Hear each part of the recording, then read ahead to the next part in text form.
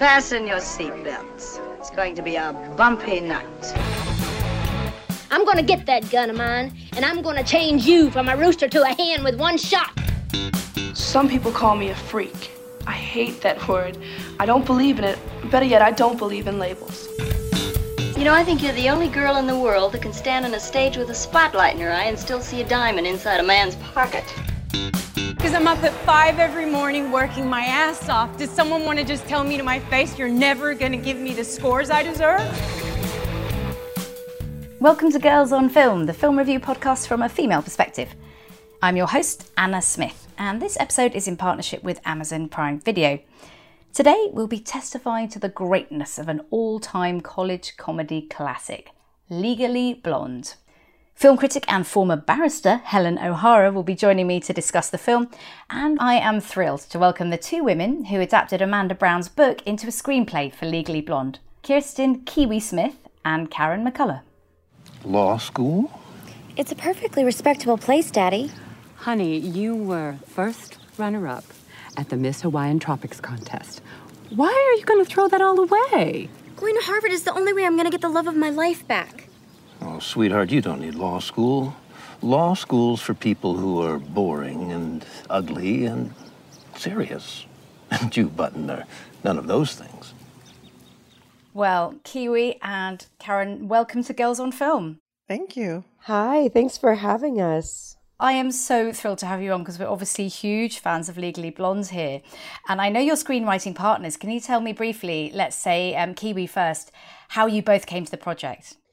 We came to the project when it was sent to us as a manuscript, and it was being shopped around Hollywood, and a couple of different producers happened to send it to us at the same time, and we fell in love with it instantly. The concept was great. The character was great. We'd only written one movie at the time, which was 10 Things I Hate About You. So we were very excited to be able to come in and kind of give our ideas about it. And the producer, Mark Platt, ended up securing the rights with MGM and hired us to write it. And I think we went into the pitch meeting with like pink clothes on, a lot of pink pants and such. I think I was wearing pink pants anyway, but I just went in being blonde. I don't remember having anything pink on, just my hair. I am blonde. I was going to say that. We should full disclosure, because this is a podcast, so we don't necessarily know what each other looks like currently, but I am blonde, and watching that film thoroughly related to it. Just wonderful to see not just blondes, of course, but young women who are often underestimated being represented properly on screen. Karen, tell me, for you, in terms of that representation, what did you feel passionately about in terms of the story? Well, we often write about women who are underestimated. That's kind of one of our thematic things that we gravitate toward. But yeah, I think definitely blondes are underestimated. And actually, when I graduated college, my father convinced me to dye my hair brown for job interviews because he didn't think anyone would take me seriously. Wow. And I did. I was brunette for a couple years. It was awful. And then I went back to blonde. I was like, fuck it. I don't care if anyone takes me seriously. I'm going to be blonde again. Did you notice a difference in the way people treated you?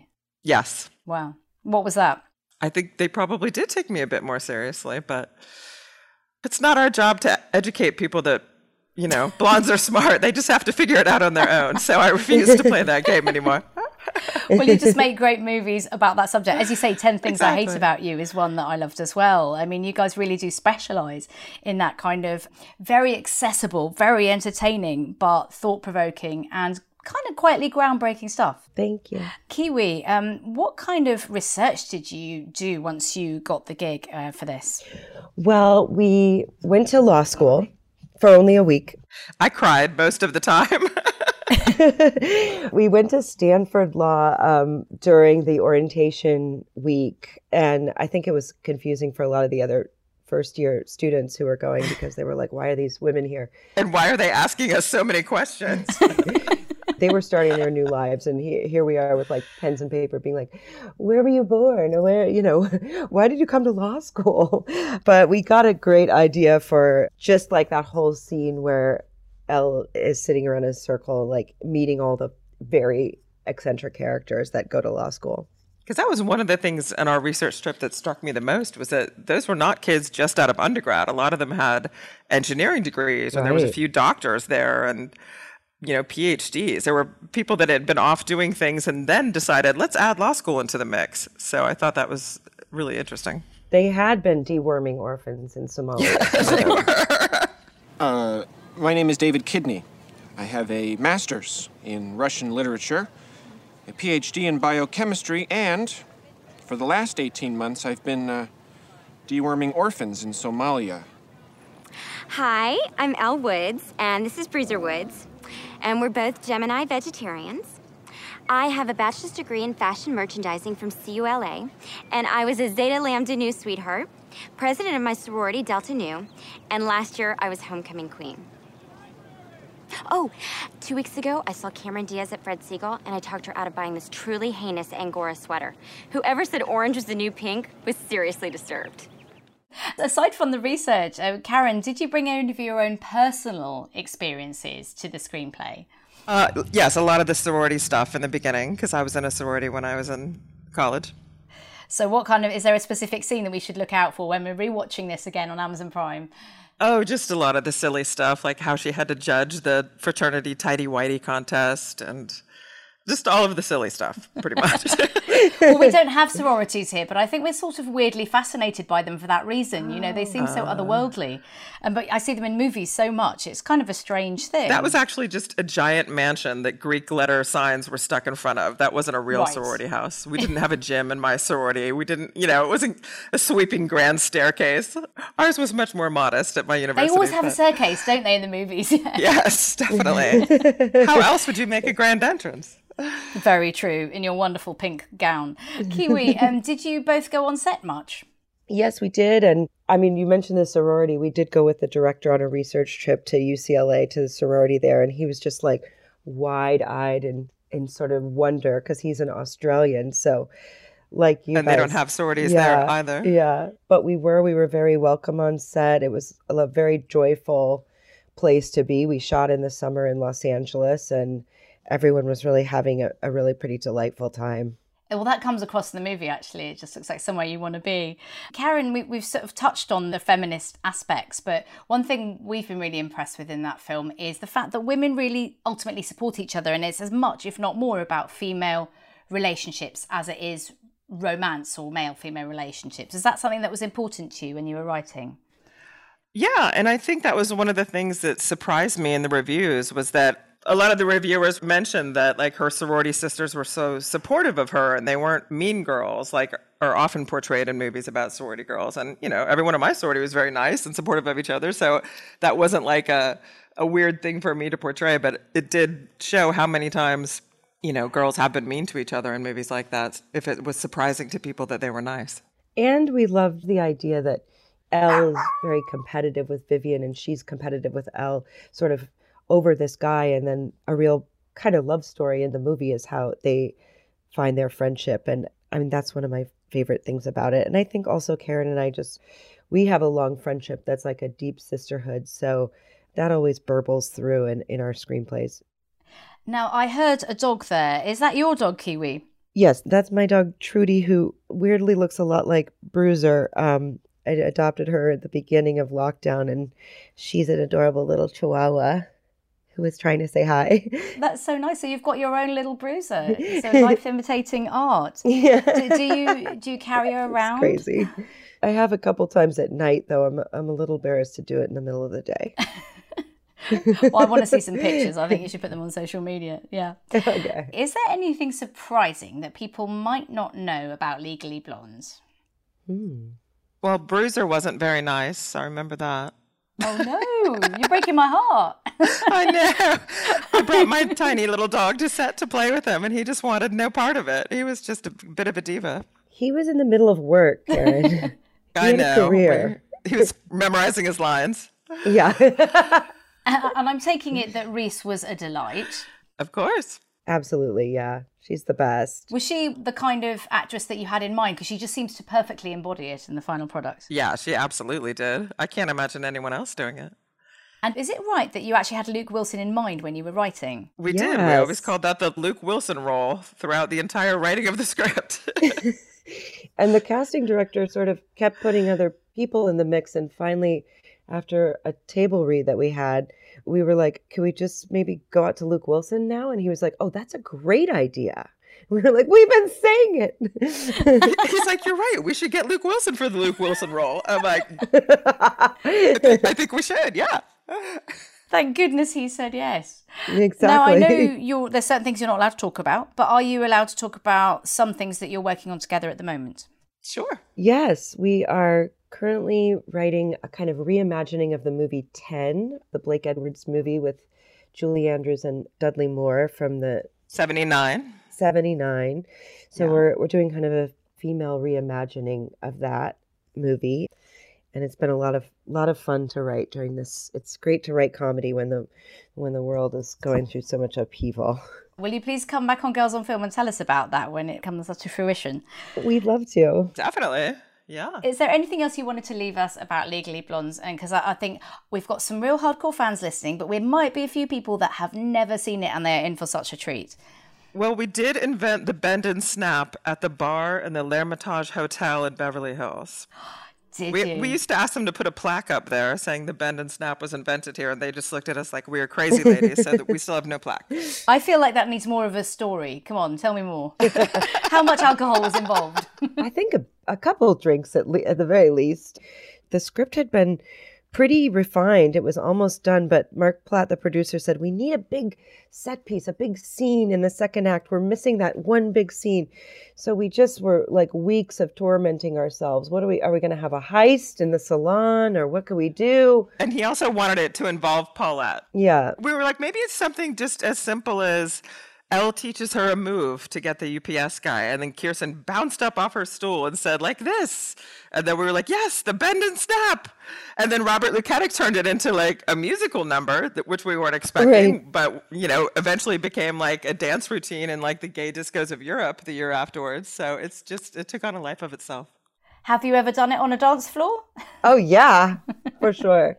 The producer made me go to teach Tony Basil, our choreographer, the move. So I had to kind of travel around and show dancers what this imaginary step was that I had invented randomly. And it was really surreal to see like this come to life with a bunch of people going, oh yeah. And Tony Basil would be like, oh, a little more chicken arms. We like those.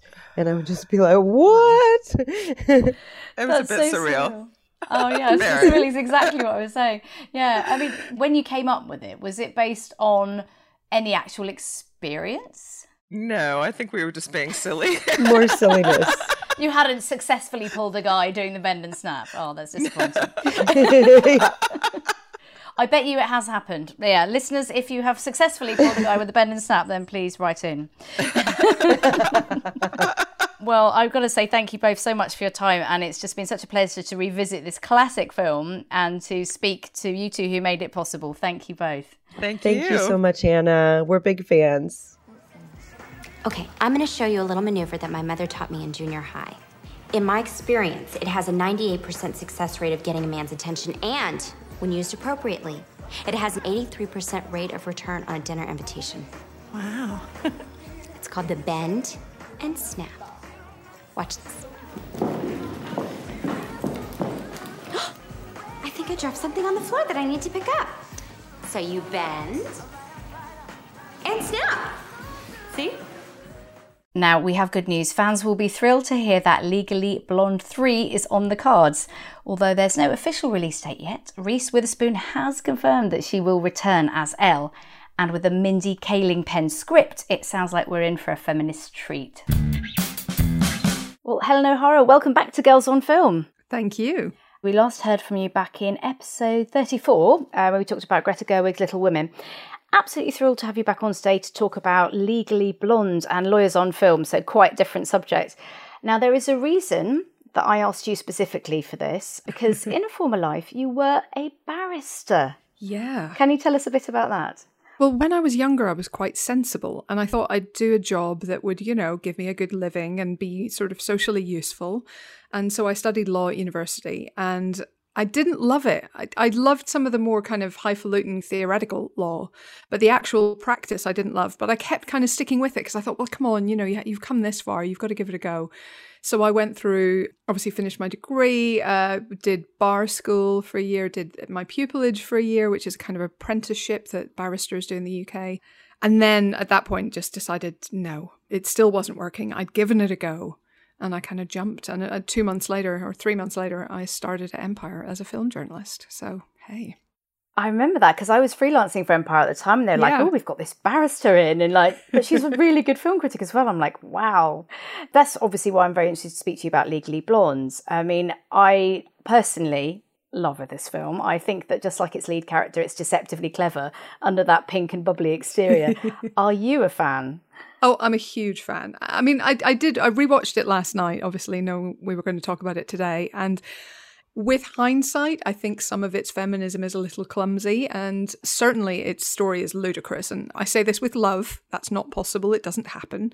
But it's just so charming. And I think, Reese Witherspoon is so unstoppably good in that role. I think because it's actually very close to her. She's an incredibly bright woman, incredibly motivated. And I think someone, who again was raised sort of Southern gentlewoman. And so she has all that gentility and all that breeding and everything. She's been raised to be very nice and proper, but she's also this firebrand. And I think all of that comes across in the role. And that's why she's so good in it. It's interesting that you say you don't think it's realistic, because I've actually seen Wired magazine do really interesting YouTube where they get experts in to analyse movies from a professional perspective. So they had a lawyer in looking at Legally Blonde, and it's actually, she thought that the arguments that Elle makes are very well-reasoned arguments, even though, as you say, the subject matter is absurd. Oh, yes.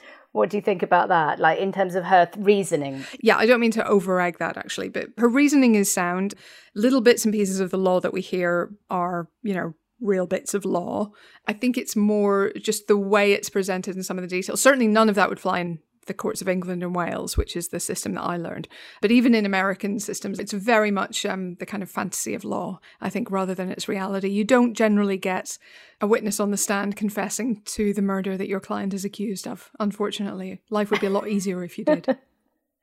That's a very good point. Well, as you suggested, there is quite a strong feminist bent, or intended feminist bent, to Legally Blonde. And yes, looking back, it can look a bit simplistic, but nonetheless, I think we need those messages in a very mainstream format. And one of the things I liked about it as well is that it doesn't necessarily demonise the love competition. So Selma Blair plays the new girlfriend of her ex, and they're supposed to be at odds with each other. But what I really like about this film is that they end up actually becoming almost friends and finding an area where they can relate to one another. Did you enjoy that? I love that about it. And I think it's so clever because it is, as you say, the obvious thing is just to make them rivals and make them opposites. And there's enough of that there. There's enough of that kind of tension between Vivian, isn't it? Vivian and Elle, to make them, to give resonance and to make you believe that they wouldn't like each other, that they would butt heads for reasons other than just awful Warner in the middle. But you can also see why they would become friends, and it doesn't feel like a sudden shift when that begins to happen. And as you say, that is a feminist message. I think so many films pit women against each other, especially over men, but not only. And this one, in the end, it's more about female friendship, really, than it is about the relationships. There is obviously this bubbling under romance that Elle has with Luke Wilson's Emmett. But literally, they don't even kiss on screen. They don't go on a date. That's all sort of just background that you can kind of feel happening. But that's not the focus. The focus is actually, in the end, you get more time nearly for her friendship with Vivian. Yeah, that's a really lovely part of it. Were there any particular scenes, Helen, that when you rewatched it, that you were like, I think that is gold. That's one of my favourites. Oh, I mean, just so many. I love her in class kind of beginning to stand up for herself and saying, I'd want the client guilty of, isn't it, malum impse, because I want the dangerous case, and sort of just beginning to kind of fight back, I think is really lovely. I also think that she's very well drawn because I think there is an element of intellectual snobbery for some students. You know, those introductions at the start where everyone's been off in Africa helping orphans and she's sort of been advising Cameron Diaz not to buy the wrong top. And there are elements of that, I think, in these kind of elite universities. And I think it's good to acknowledge that. Again, they play it up and they play it for laughs and they play it a bit simplistically because there are also gorgeous and extremely well-dressed women at these universities. But, you know, that kind of stuff really rang true to me. And when she begins to kind of stand up for herself and win those people over with her sheer brains, I think that's really cheer-worthy and inspiring. Ms. Woods, would you rather have a client who committed a crime malum in se or malum prohibitum?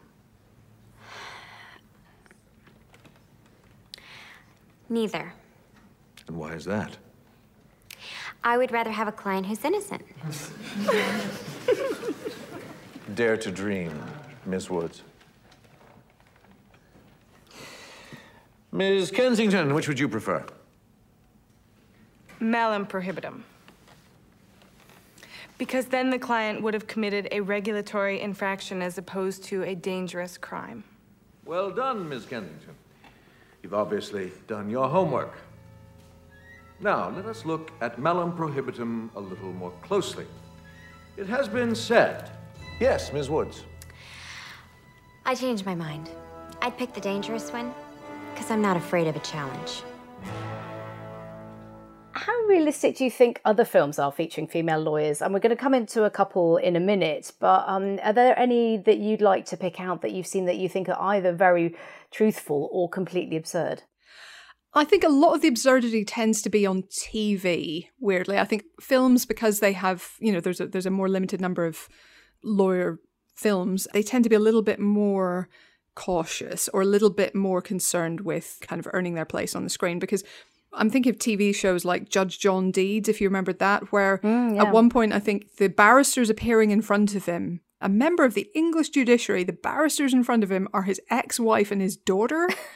In one episode, you know, and I mean, that kind of thing, you're just rolling your eyes. Literally, when I was in Chambers as a pupil, people would come in the morning after that show was on, unfailingly just tearing it to shreds for its kind of craziness. So you get a lot of that on TV, and you know, Ally McBeal as well, remember, was full of these lawyers with all of these personal connections appearing against each other in court just because it adds to the drama. I think the biggest single problem with lawyers on film, or female lawyers especially, is the same one you get with female journalists on film, actually, which is that they are forever sleeping with people that they shouldn't be sleeping with. So, you know, it's the same with all these journalists who sleep with their interviewees in movies. You get all of these lawyers sleeping with their clients, sleeping with witnesses or members of the jury in that, what was that one film? I think it was it Dennis Quaid?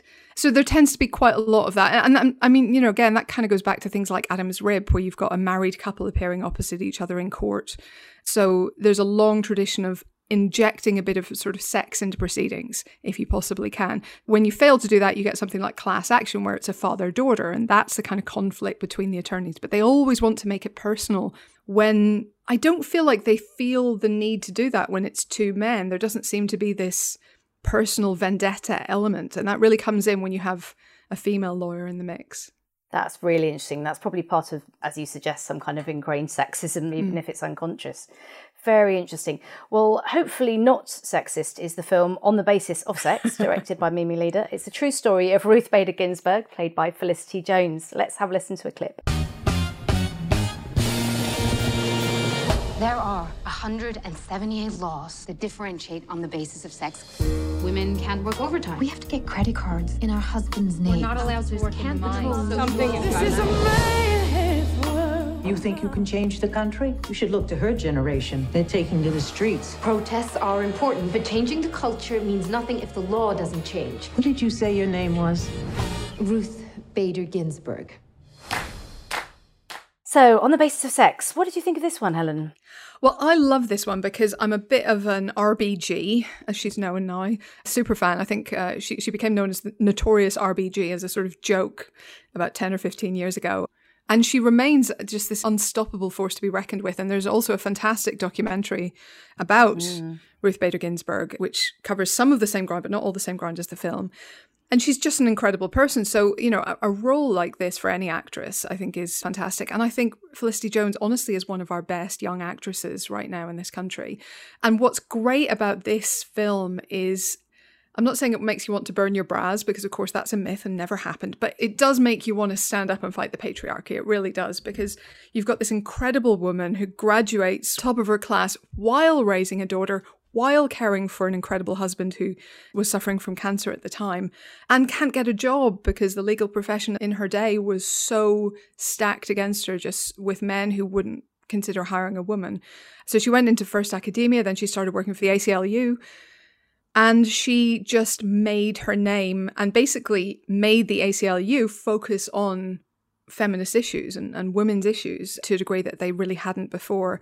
She changed the world. She certainly changed the US and changed the focus of the law in the US, and continues to do so from the US Supreme Court. So she's just such a freaking hero.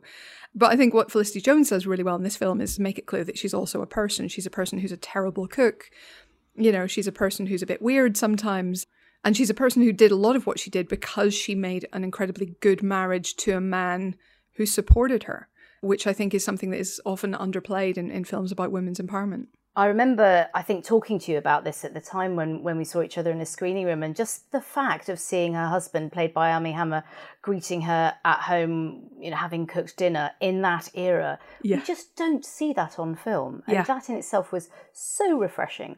And we also discussed the fact that some male journalists perhaps had naturally not had the emotional response that we had, or not even noticed that, because, you know, it doesn't impact them quite so much. But I think for us female critics watching that one scene, they just suddenly realised how empowering that was. Yeah, I don't think men realise that Armie Hammer has never been dreamier than he is in this film. Yeah. Man from totally. Uncle, I know he has all the nice suits and everything, you know, but this is where it's at. I mean, it's just so attractive. Guys, get on it. Yeah, he can cook for me any day, yeah. What do you think of the courtroom scenes in On the Basis of Sex? I thought they were good. I mean, obviously they're limited because it took her so long kind of to get into court, but I think that's actually kind of a strength, because that's the reality of being a lawyer, is that you're not in court most days or anything close to that. You spend most of your time at home with a giant stack of papers. And some lawyers, there are extremely successful lawyers who never go to court. And I'm not just talking about solicitors. You know, obviously in the UK, we have this sort of divide between barristers who are court specialists and solicitors. You also have barristers who never go to court because they are just so specialised in such particular areas that they work everything out on paper. So what I actually liked about On the Basis of Sex is that the court scenes are very limited, because that is the reality of a lawyer's life. And certainly one working at the level that Bader Ginsburg did, you know, and does. Because she's not spending all her time up on her feet arguing. She's spending all her time looking into precedent, looking into the facts, looking into the detail, and thinking out entire philosophies of law.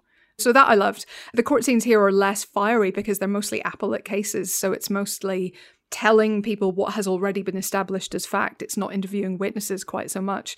So they give us a little bit of that, but really it's all about the law itself rather than the trial, if you like.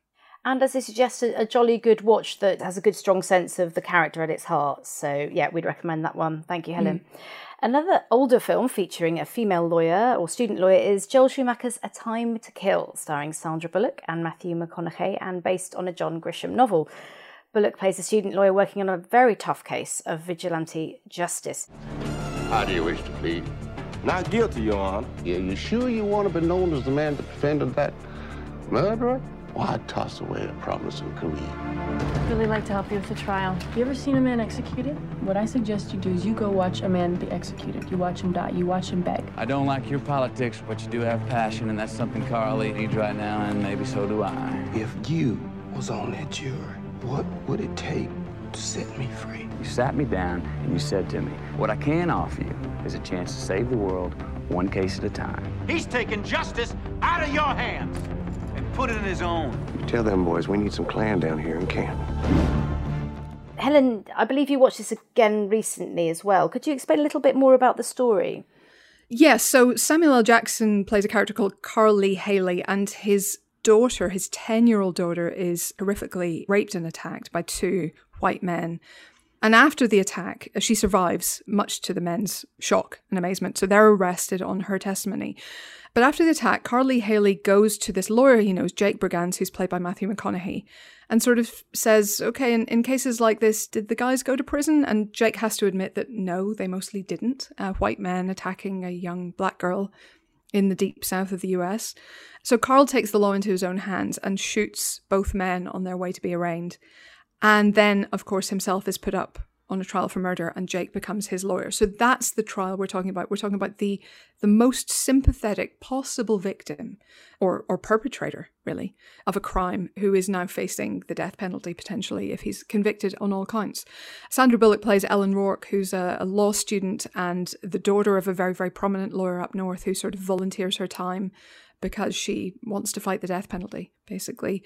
So she's kind of the idealist who comes into the middle of this and provides very key information at very key moments to help Jake out in his kind of defense of Carl.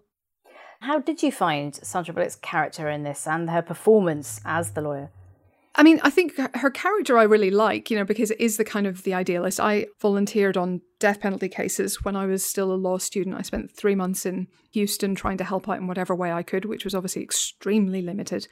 So I absolutely agree with her cause. I absolutely understand what would drive her across the country. And of course, she's rich, so she can just turn up wherever she wants and help out wherever she can.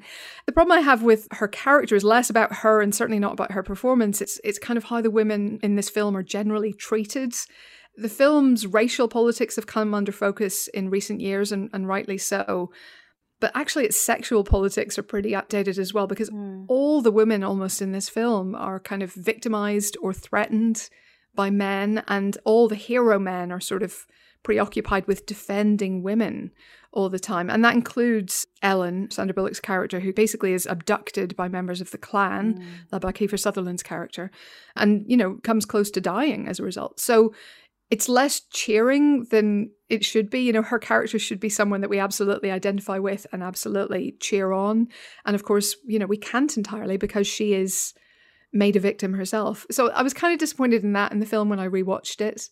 And again, Jake Brigance's wife and daughter have to leave town to keep them safe. There's this whole sort of how do we keep the women safe thing that runs through this, and it kind of undermines the women's own power a little bit, which I think comes from the John Grisham novel. Yes, I was going to say, it's very much, I think, is the source novel at fault there. And also, I thought that the fact that the wife and daughter have to conveniently leave town leaves more room for kind of a sexual spark between the two central characters as well. It is rather convenient. Yeah, I think it is really interesting watching something back now. It came out in 96. But yeah, the racial side is very interesting because obviously it's purporting to be very broad-minded, and it is showing terrible racial injustice, and it is promoting justice. Yeah. But how did you feel about watching it in 2020? I think that's exactly it. I think its heart is in the right place, but I don't think it's what we would now term woke, maybe, in quite the right way. So the big sort of, bit of a spoiler here, but the big sort of finale speech, it comes down to, there's a conversation between Carl and Jake, and Carl says, look, I didn't hire you because you're the best lawyer. I didn't hire you because, we're best buddies. I hired you because you are a white man and you know how to get into the heads of these white people on the jury. That's your job here, essentially. And so Jake goes in the next day and he lays out the facts of the case in the most sort of emotional, and it is a really emotional scene. It's an incredibly emotional recitation of everything that was done to Carl's daughter and the horrors that she experienced. And then he finishes it by telling this jury of white people, now imagine she's white. Now imagine basically that happened to a 10-year-old white girl. And that is the sort of the gasp-inducing moment, the, oh my goodness, I understand now. This is an attack on a person I identify with in a way that I was unable to do if she were black. That's kind of what he's trying to get through the jury's racism. And I think his own racism to do that. But of course, now what we're mostly focusing on is the racism inherent in having to do that and having to be told that black people are people, And that's what makes it incredibly uncomfortable now. And I do think its heart is in the right place. I do think it's trying to get past that exact barrier of understanding that we are all people of equal worth and that people still struggle with. But it feels a little of its time again. Yeah, I think it's very interesting to watch actually now in the light of the Black Lives Matter movement, and for young people who didn't see it when it came out to watch it now, to see what the past looked like in a way. I mean, it's only a fairly recent past, relatively. Obviously, you can go further back and see much more overt racism on screen, unfortunately. Absolutely. But yeah, I found it very interesting on all levels. I'd like to think that if it was made now, we'd see the female characters getting a little bit more, interesting roles. Yeah. The victim thing stuck in my throat as well. You feel like she's really wonderful and feisty and really socking it to them, and then suddenly she has to be the victim, and that's like, But I have to say, I still, revisiting it, it's still a gripping film, I think. Even with all the spoilers we've just given, it's actually really well done. Yeah, I would absolutely agree with that. And it is actually quite a fascinating film, as you've said, to watch again at this moment in time, because I think that contrast is really marked. And I think it actually really speaks to this moment in a strange way. Just, not always the way we might wish, but in a way that is powerful and the way that is interesting and the way that goes to a lot of the problems that we're still facing. So I think that's really helpful. And of course, I mean, incredible performances. This was basically Matthew McConaughey's star-making role, but Samuel L. Jackson was not the towering figure that we know now quite at this point. And this was one of the films that I think got him there. So it is really good to just go back and see them kind of not quite facing off, but sharing scenes. Yeah, fantastic cast. And I believe Matthew McConaughey originally went for one of the other roles and then asked to play the lawyer. So that's kind of interesting. He was originally cast as one of the perpetrators, I believe. Wow. Helen, are you up to anything else you'd like to share with us before you go? I'm sure we'll have you back again if you'll come back. Absolutely, love to. Yeah, I'm currently working on a book that has just been announced, so I can finally talk about it. But it's called Women vs. Hollywood: The Fall and Rise of Women in Film. It won't be out until next February, but it's, as the name suggests, it's a sort of history, a past, present, and hopefully future of women in Hollywood and sort of the obstacles they've overcome, the obstacles that sometimes overcome them, and how we can make the situation a bit more equal in future. Well, we're going to be all over that, as you well know, so we'd love you to come back and talk about that. So best of luck with that. And thank you so much, Helen O'Hara, for coming back on Girls on Film. Absolute pleasure. Thank you. You can watch Legally Blonde on Amazon Prime Video now. Thanks for listening to Girls on Film, and thanks to our executive producer, Heather Archbold, our producer, Jane Long, our intern, Heather Dempsey, and to Amazon Prime Video. Also, I'd like to give a big shout out to our listener, Rena Azim. She suggested the theme for this episode. We always love to hear from our listeners, so don't hesitate to drop us a line on socials. You can follow us on Twitter at girlsonfilm_pod and Instagram on girlsonfilm_podcast. Girls on Film has a Patreon page where you can pledge a small amount each month to support us. Go to patreon.com/girlsonfilmpodcast. Don't forget to subscribe and review us if you've enjoyed this episode, and do check out our special filmed shows on the BFI's YouTube channel. You've been listening to me, Anna Smith, and I was joined by Kirsten Kiwi Smith, Karen McCullough and Helen O'Hara in our latest Girls on Film Isolation Pod. Stay safe, everyone. I object.